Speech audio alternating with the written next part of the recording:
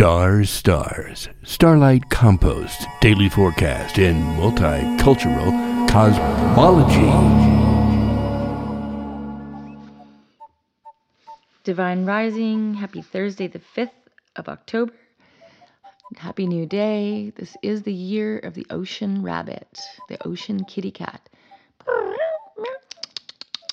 Large intestine working with our ability to hold our sorrow in order to have a better tomorrow, to embrace, to suckle our sorrow, to allow it a place to have a happy space, to let your sorrow have a happy place. The month of the snake, sensuous, slow, and organized. I organize, and we are waiting patiently as we work on our decay today.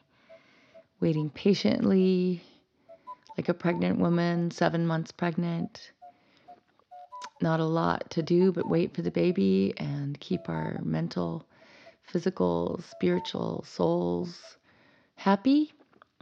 And then stirring the pot, look around you. What is it in your life that has gone rotten? Needs to be composted, moved out, aerated, shifted. Spin those melons around so they can have a better chance at being well-rounded. Stir that pot.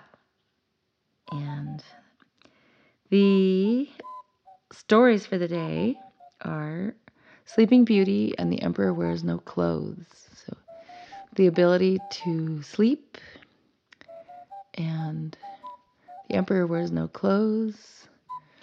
The ability to take off our clothes. The ability to be vulnerable. This, what you see is what you get. This is me. And Sleeping Beauty knowing when to take a nap. She pricks her finger on the spinning wheel of life. She's 13. And she goes into a deep sleep for 100 years. When she wakes up, there's a bunch more blackberries around the kingdom and a very handsome, kind man ready to assist her with her life. And together, everything is glorious. So, hurrah! And the riddle for the day.